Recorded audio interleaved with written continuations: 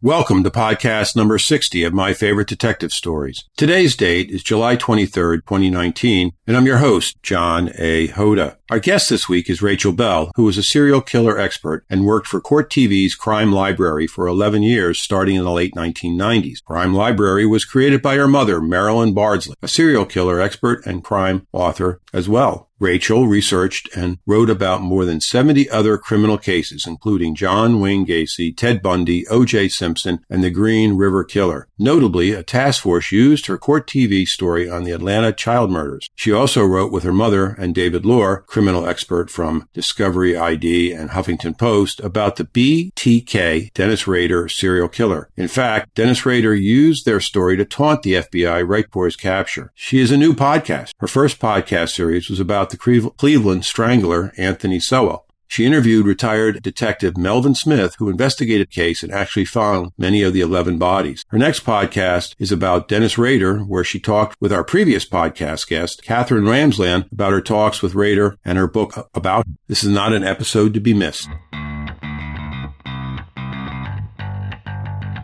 My Favorite Detective Stories podcast features past or present detectives and investigative journalists. As a working investigator of over 42 years, I hope to inform, inspire, and entertain you with great stories. We want to learn from our guests how they got started in the field and why they decided to become investigators in the first place. Listen as they tell us about the early years and who were their mentors and why those mentors had such a huge impact on their careers. We will explore what makes for a good investigator and what makes for good investigation. But most importantly, after you get to know our guests, we will ask them for their favorite detective story, or maybe two. Stay tuned. The interview is about to begin. Hi, Rachel. Welcome to the show. Well, thank you, John. Thanks for having me. Oh, you're quite welcome. And how's the weather down there in beautiful Savannah, Georgia today? It is hot and sunny with blue skies, and I couldn't ask for anything better. And I can say the same about my little place of patch of the earth here in southern New England. Same weather. We went from a cold, dreary winter and similarly cold, dreary spring into the cauldron of summer. So be careful what you ask for. You might just get it. So anyway, so we met in New Orleans at the CrimeCon, and you had a booth in the exhibitor hall along with other podcast and media persons. And I was so taken by your story and the story of how you've gotten into true crime and the true crime genre and how your life has been impacted by it that I had to have you on the show. I mean, it's a truly a really wonderful opportunity to talk to somebody that has been there from before it was as blown up as it is now, and can give me a historical perspective as to what's taken place, and also talk about some of the investigative work that goes on with true crime. So I'm just going to let you take it and go from here. Tell me about how you all got started in this and where it's taking you to now. Well, sure, no problem. Well, I think my interest in crime started when I was 5 years old. My mother, Marilyn Bardsley, and my father, Alan Bell, got together in the early 1970s and started writing a book on the Kingsbury Run Torso serial killer case. It was a case that Eliot Ness had worked on in the 30s. It was a huge case in Cleveland, and it still is. And what was really interesting was my earliest memory was seeing my parents when I was 5 years old in 1975 on a popular Cleveland show called The Morning Exchange. And they were being interviewed about the book they were writing. And the reason why they were doing the interview is because at the time, my mother's life was being threatened. Well, actually, both my mother and my father's lives were being threatened. As it turns out, my mother had found out who the serial killer might be. And the serial killer had family that was very prominent in the upper echelons in government. In the Cleveland area? Was being threatened. In the Cleveland area? No. In the government, in the Senate. Oh, okay. So this was in the 70s. So there was a lot of threats made to my mother, and they thought, well, maybe one way to stop these threats is to just break it open on TV, which they did. And the reason why my mother knew who she or at least who she thought the killer was because when she was going to Case Western Reserve University in the early 70s, late 60s, she took a class with one of Eliot Ness's co-workers who worked on the Torso serial killer murders together. And the guy was teaching a class. He was a professor of one of the classes she was taking. And she pulled the professor aside at the end of class, and she said, I know who committed these Kingsbury Run Torso murderers. And he said, who do you think it is? And she said, Frank Sweeney. And he became enraged and screamed at my mother, saying, who gave you that name? Who gave you that name? And my mother knew that she got the name right, that it was Frank Sweeney. Mm-hmm. And she then talked to Eliot Ness's wife. Eliot Ness had passed away by that time. So she interviewed Eliot Ness's wife, and I have the audio tape somewhere. And in the interview, Eliot Ness's wife confirmed that she too believed that it was Frank Sweeney heard from her husband prior to his passing away. So my mother knew she was on to something, but she was fearful for her life. They wrote the book, but they put it in the file box and tucked it away. And it wasn't until just recently, she died this January, 2019. And it wasn't until recently, last couple of years, that she wrote the book and she fictionalized it, but the story of Frank Sweeney and the Kingsbury Run Torso murders. And the name of the book is called The American Sweeney Todd by Marilyn Bardsley. Okay. And so what's really interesting, I'm sorry. Go ahead. No, I was going to say, and why did Ness not act on his suspicions, and why was there no arrest of this individual? Well, the family had very high connections. One of the family members was, I believe, in the Senate. It might have been Congress or the Senate, one of the two. And so it was detrimental to their career if the book was to be published. So that's why they made the threats. And so the reason why they stopped was because of that. And the killer, Frank Sweeney, was actually institutionalized in a psychiatric facility. But every time he managed to escape, another murder with the same signature, the same MO happened. But every time that he was back in the psychiatric facility, there was no more murders. Got it. That's a very and so it was kept secret, I believe. Yeah. Yes. So in the 1990s, internet in its infancy, my mother at the time was working at MCI, and she was working alongside, it was either MCA or GE, one of the two. And she was working with Vince Cerf, who is the father of the internet. I didn't know that. And yes. Mm-hmm, yep. He was a very nice man. We would have him over for dinner often. And during that time, my mother had a dream that when the internet was really new and it was called the World Wide Web, she had a dream that she created a crime library. So the next day she told us of her dream, and she, my stepfather, and I began creating a virtual crime library, an encyclopedia of every crime we could think of. And of course, I worked for free because I was the daughter. Mm-hmm. So I was cheap with child labor. I was actually an adult, but I was cheap, right? I was free. Mm-hmm. And what's really exciting is who also started with me at that time was a renowned forensic expert and author, Dr. Catherine Ramsland, who's also a serial killer expert. Right. And she was a podcast guest last year. That's correct. Yeah. That's right. And she was at the booth with us at the Crime Con. Right. And I see her as like a big sister to me. She's an absolutely amazing woman. So we started at Crime Library in the late 1990s. And then Court TV bought up Crime Library and put my mother as the person who ran Crime Library. But it was then owned by Court TV. Okay. So I worked for Court TV's Crime Library for 11 years as an author and a serial killer expert and researcher.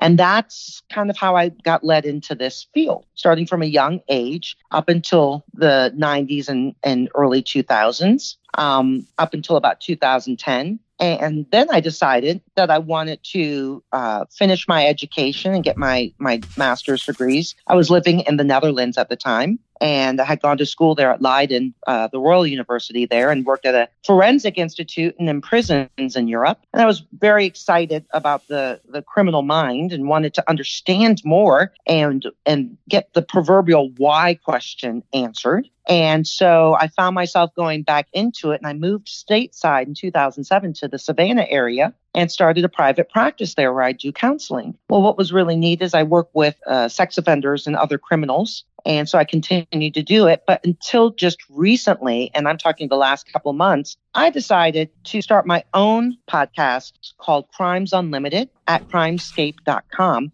And the reason I did that is I had written a book about sexual obsessions gone wrong, the legal ramifications of paraphilic behaviors. And so I wrote a book about it for Crimescape, which is another company that my mother and my stepfather, Elliot Bardsley, began some time ago after we left Crime Library. And so I find that I've been in the field, for at least 20-something years, about 25 years. And I interview forensic experts about cases that they've worked on. And of course, Dr. Catherine Ramsland was one of the main ones that I've done, and that should be airing soon. So I'm very excited about it. And how many episodes so far, may I ask? Sure. I just started. I have my first one out on the Anthony Sewell, Cleveland Strangler, who was a serial killer, rapist, and he was also an addict. And I interviewed the lead homicide detective in the case in Cleveland, Ohio, named Melvin Smith. And Melvin Smith actually helped find many of the bodies. Oh, boy.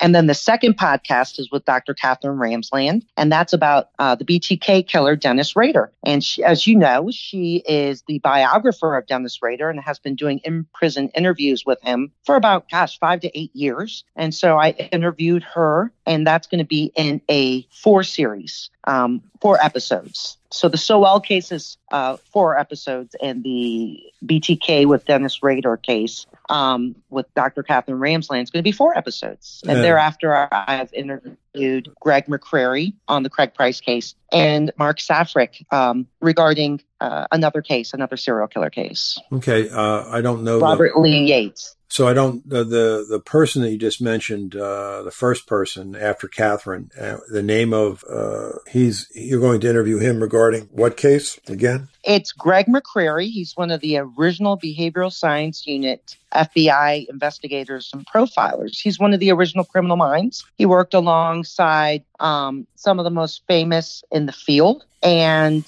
including John Douglas and Roy Hazelwood. And so he was there when Hoover was there. Wow. When Hoover was in power. Yes, and he had some fascinating stories, but I interviewed him about the Craig Price case that he helped solve. Okay, and can you tell me briefly about the Craig Price case? Sure. Craig Price was a teenage serial killer, and his first murder was when he was 13. He was from Warwick, Rhode Island, and he had killed the first person he was 13, and the other 3 people, a mother and 2 children, he murdered when he was 15. And at that time, the Rhode Island didn't, if you had committed a crime at such a young age, it would be expunged or you would be released when you became an adult. And because of the severity of his crimes and the risk of his continuing to kill, they re-implemented new laws or old laws that had previously existed, and to make sure that he stays behind bars. He was actually put behind bars on other charges as well, mostly misbehavior while he was in jail. Okay. And then Rader and the BTK? Yeah, so BTK killer. BTK stands for bind, torture, kill, because that's how he murdered his victims. He's a serial killer, an American serial killer, and he had murdered many people very violently. And Dr. Catherine Ramsland interviewed him. She would go to the prison and get to know him. She wanted to understand what was making him tick, why he did it. And she did it because she wanted to be able to use that information for training of other forensic experts in the field. So in the future, they can use that information to help prevent future crimes and capture serial killers earlier. Sure. And so she interviewed him in prison for about 5 to 8 years. She was interviewing him. Now, his the very first person you talked about, Adam, last name, I'm sorry. And you mean Anthony Sowell, yes. the Cleveland Strangler serial killer? Yes. So he was in the Cleveland area. Where was Doug Rader? I know he was in the Midwest, but exactly where, it's a little lost to me. Yes, Kansas. Yes. All right. So, and then this youngster, young teenage serial killer was up in the Warwick, Rhode Island area. So, yes. I just, thinking about all this, you're talking about the writing of a book in the 70s, a true crime book, and they existed, and there was lots of, local interest about true crime cases. I think one of the biggest ones of a national level was Truman Capote in Cold Blood. Yes. But it was, they usually had their own area on the shelf, written about in the tabloids because obviously they were grisly. And, but before the 70s, very little, documentation of them in film or in TV, and kind of relegated to a place in American media of not being front and center, so to speak, with what was with mainstream television and mainstream publications. So you were on the front end of this, seeing this wave grow and change through the years. And can you comment about that a little bit for me, please? Yes, it changed a lot. It wasn't until the 90s that it started to, especially with Court TV, the O.J. Simpson case garnered America's attention, and crime came to the forefront more than ever. And Court TV was made famous because of that. And so it brought crime and the understanding of criminal behavior and legal proceedings into the American living room. Sure, with the advent of cable. Right, that's right. Yeah. And so at that time, it started to really, grow and boom, should I say. And we were starting to, at one point, we were getting 18 million page views for Court TV's crime library that my mother had created. Wow. And it was pretty amazing. I mean, at that time. So it was huge and it was just exploding. And then around 2010, they stopped with Court TV's crime library for some reason. I think it was mismanaged at the time when my mom had stopped, and it died. And there just wasn't that interest in crime up until just recently. We're starting to see another boom in the crime industry in terms of understanding the criminal mind, forensics. And I think that's in part because of a lot of, again, cable, Criminal Minds, CSI and such, Law and Order. And those have brought it to the forefront again. Well, and so I thought, well, this is a good time to start a true crime podcast. And here we are, John. Yeah, that's it. Now, Rachel, another thing I think was a watershed time in true crime. I don't know even how to explain it. True crime. I'll just use the word true crime. Was Serial, The Making of a Murderer, and the podcast world became it blew up, for lack of a better word. Yes. Can you comment about that at all? Excellent podcast. Well, yeah. I mean, it blew up. It reached the world. It was a huge success. It just set a precedent and, woke up a lot of us that have been in the field of crime for decades, right? Mm-hmm. It woke up the sleeping giants, shall I say. Mm-hmm. And so that's why you're seeing a lot of forensic experts discussing and teaching a new generation of people about crime, about forensics, about what makes these people tick and why they do the things they do. So big hats off to the podcast Serial, because it definitely inspired me. And inspired a lot of other people too. And then seeing the results from some other podcasts, I won't name names or what the podcast names are, but that the podcasts have actually had an active role in solving unsolved or unsolved cases, or cases where the findings were not correct in the first place, and later on the true findings were able to come forward, such as cases where there was 30 thought that a person died of natural causes, and it turned out that it was a homicide, or that a person died of accidental causes and it turned out to be a homicide. Suicide not being properly determined, and finding out that it was a homicide. So there's a lot of things that the podcasts have now had an active role in doing. But it's also interesting that I don't know if you saw this when we were in CrimeCon, but how some of the cases are being crowdsourced. I mean, have you looked at that at all? Is this is this a phenomena that you're studying at all and looking at? And can you comment about it? No, I'm not studying that particularly. My study is more about the serial killers and how they're captured, their minds, so the psychology behind them, because I am a mental health counselor. So I've always dabbled in forensic counseling and loved it, have a passion for it. It's behavioral aspects that fascinate me of the actual criminals, right? Because my goal, like many of these people's goal, is to help put an end to it or capture it early on to prevent further harm or future harm. Mm-hmm. And what I love to see is I was very delighted to see at CrimeCon in New Orleans that there were so many people working collectively together to help solve crimes. And I really believe that that should be the goal. It shouldn't just be entertainment. Right.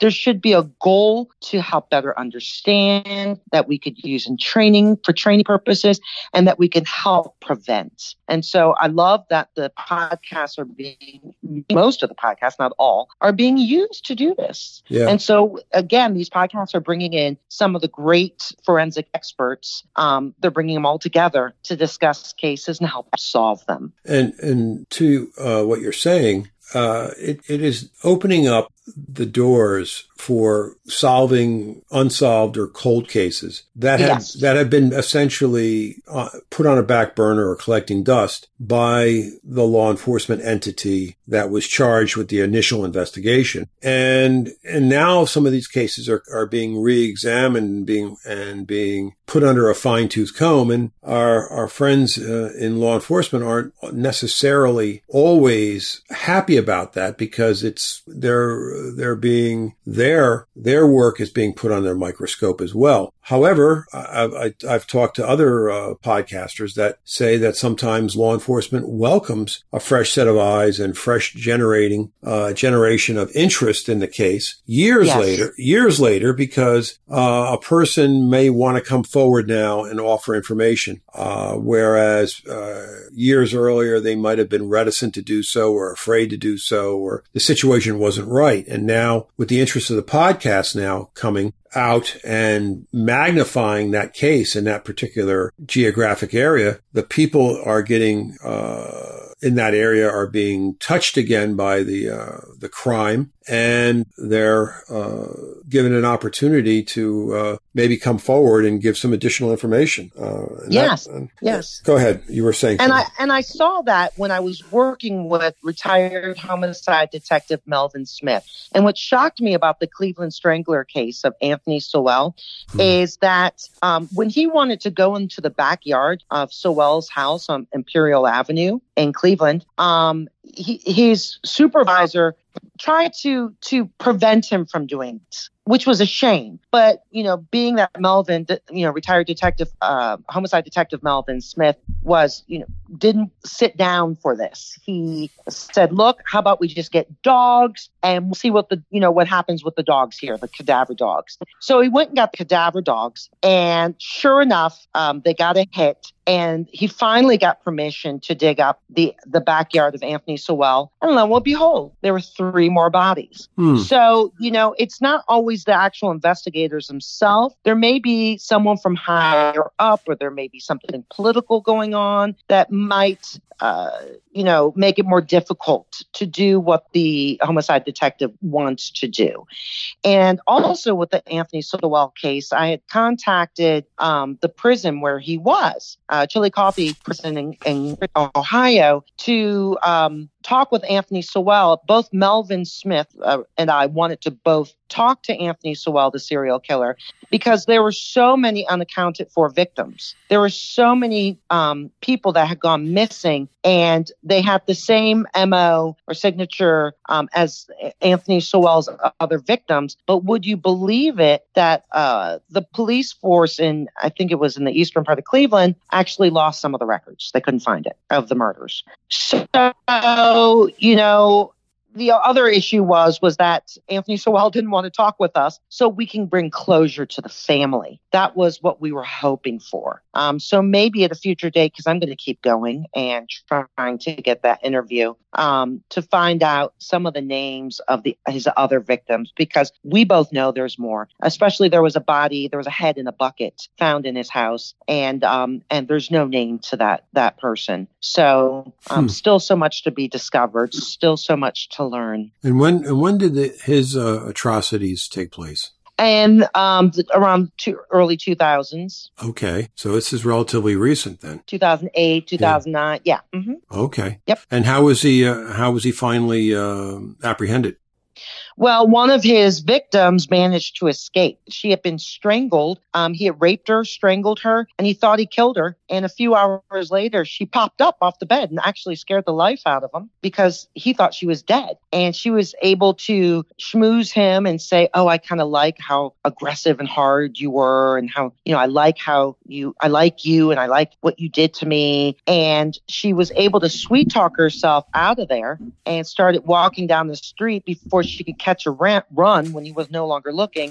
And she went right to the police. And of course, they went and got a warrant for his house. And when the team got there, they could smell that there was decomposing bodies. And so they sent in retired homicide detective Melvin Smith and his partner to investigate. And they go upstairs. They were overwhelmed by the smell of bodies, dead bodies. And they go upstairs, and sure enough, there's 2 bodies in a room with flies and larvae and body bugs all over the place. And they go in and they see the 2 bodies. Then they find a plastic bag with another body. And then they look behind the wall and there's another body. Then they go down into the basement and there's a few more bodies there, including a head in the bucket. And of course, that's what, made him think when he and Lem Griffin, his partner, went out to the backyard. They thought, I bet there's more bodies back here. And the shocking thing is before he was identified as being the serial killer, he had a barbecue in his backyard.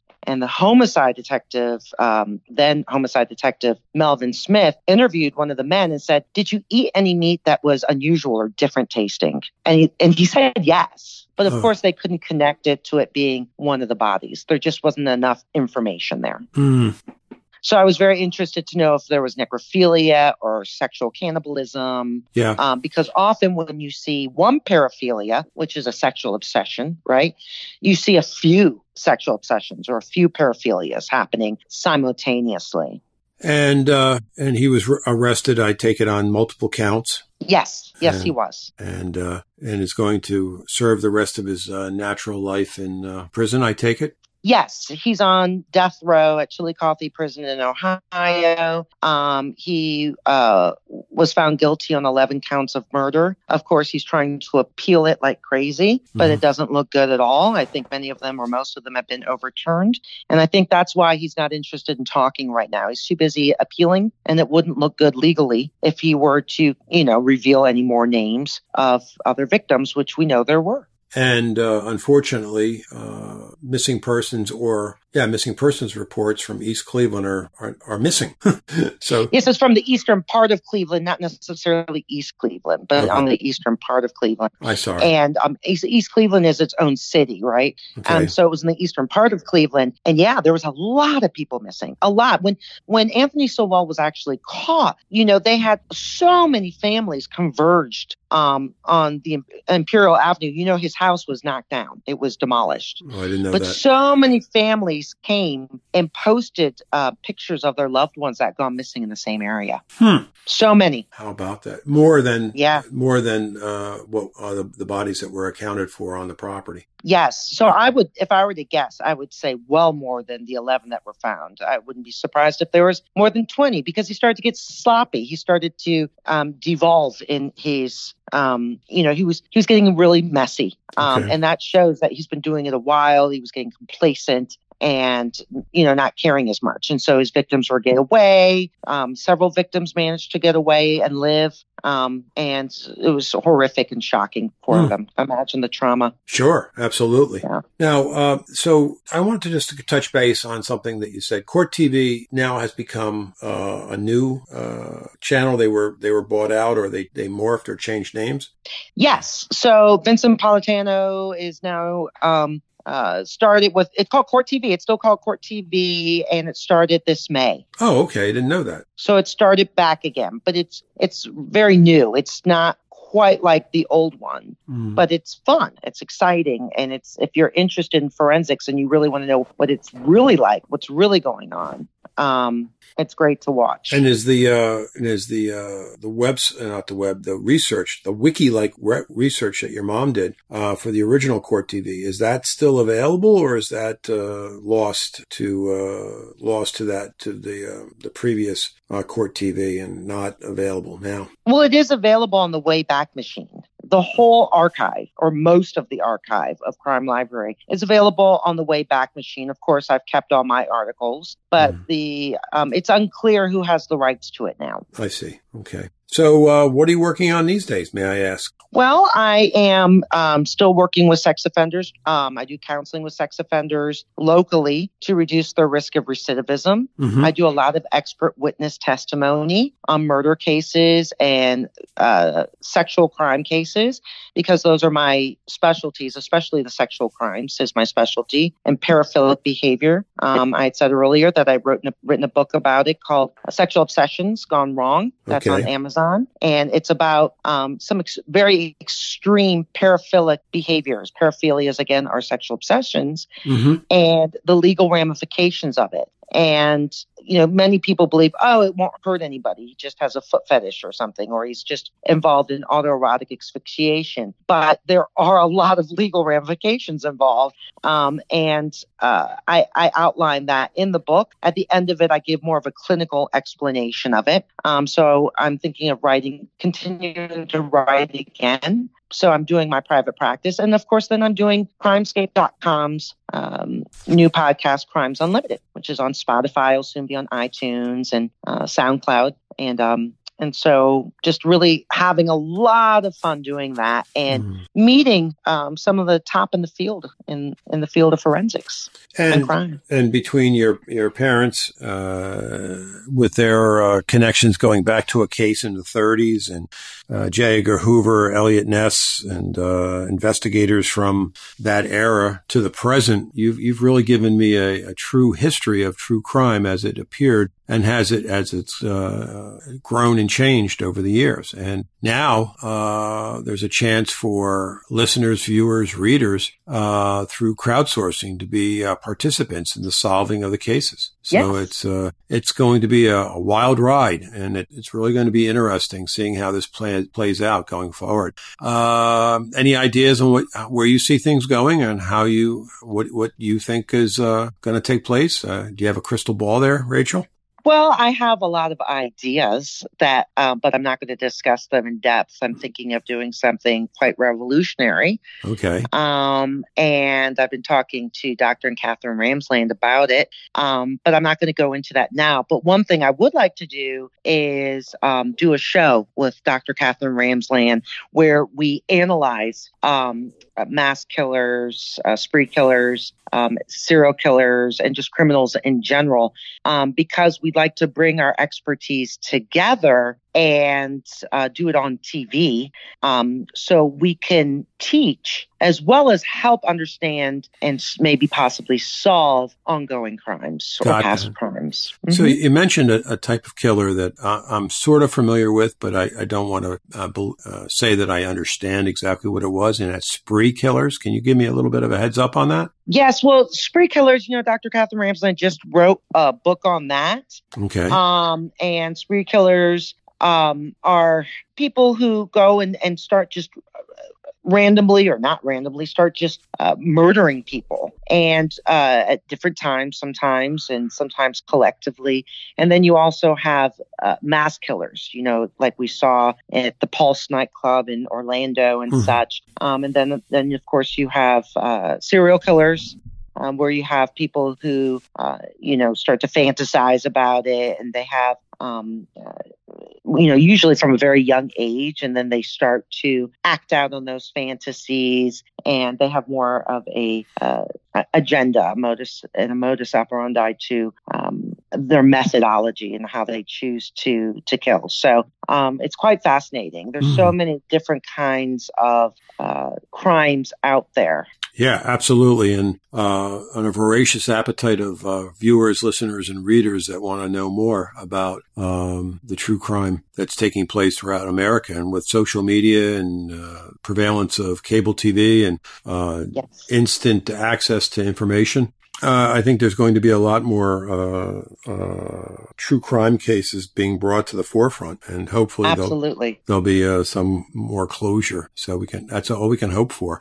So, absolutely. Rachel, how can people reach you? Well, they can find me at crimescape.com, and we'll soon have another website specifically for the podcasts that should be going up in the next 4 weeks, and that's just called crimesunlimited.com. Okay. And so crimescape.com for now, and they will not only be able to hear the podcasts that I do, the true crime podcast with forensic experts, but they'll also be able to read my book and books by Dr. Katherine Ramsland and other fantastic authors out there, as well as my mother. Right. The American Sweeney Todd by Marilyn J. Bardsley. Yes, and she also did Killer in the Holy City, and she did a third book that is called After Midnight in the Garden of Good and Evil, and that's actually a book about the true story of the Jim Williams case here in Savannah, where we live.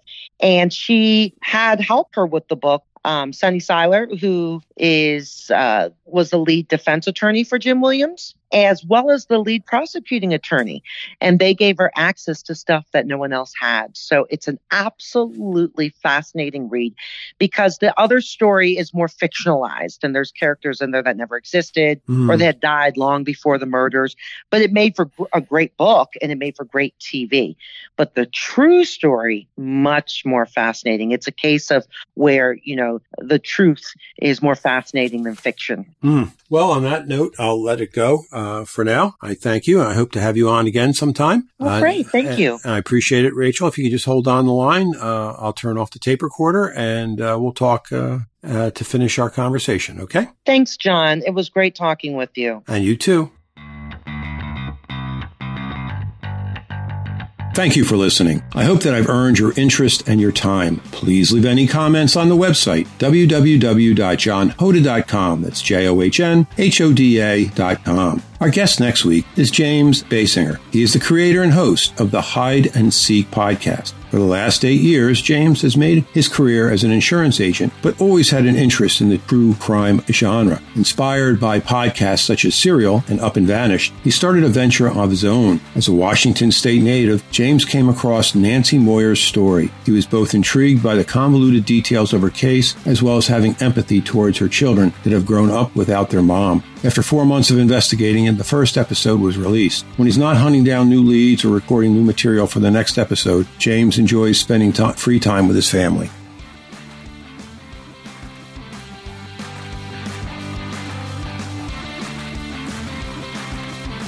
This episode is brought to you by my own crime thriller with a mystery twist, Odessa on the Delaware. A Russian gang enforcer is on a murderous rampage to take over the entire Philadelphia mob scene. A homeless vet doesn't know that he has the proof, or that he's next on the list. The stakes are high for this deadly cat and mouse game set on the bleak Philly waterfront of years gone by. FBI agent Marcia O'Shea, a gunslinger from the Miami cartel days, is back in her hometown, quietly finishing out her career, but now is drawn into this case with a secret pushing her doggedly to follow the clues, only to uncover a greater secret that may get her killed in the final showdown. You can buy Odessa from your favorite online retailer.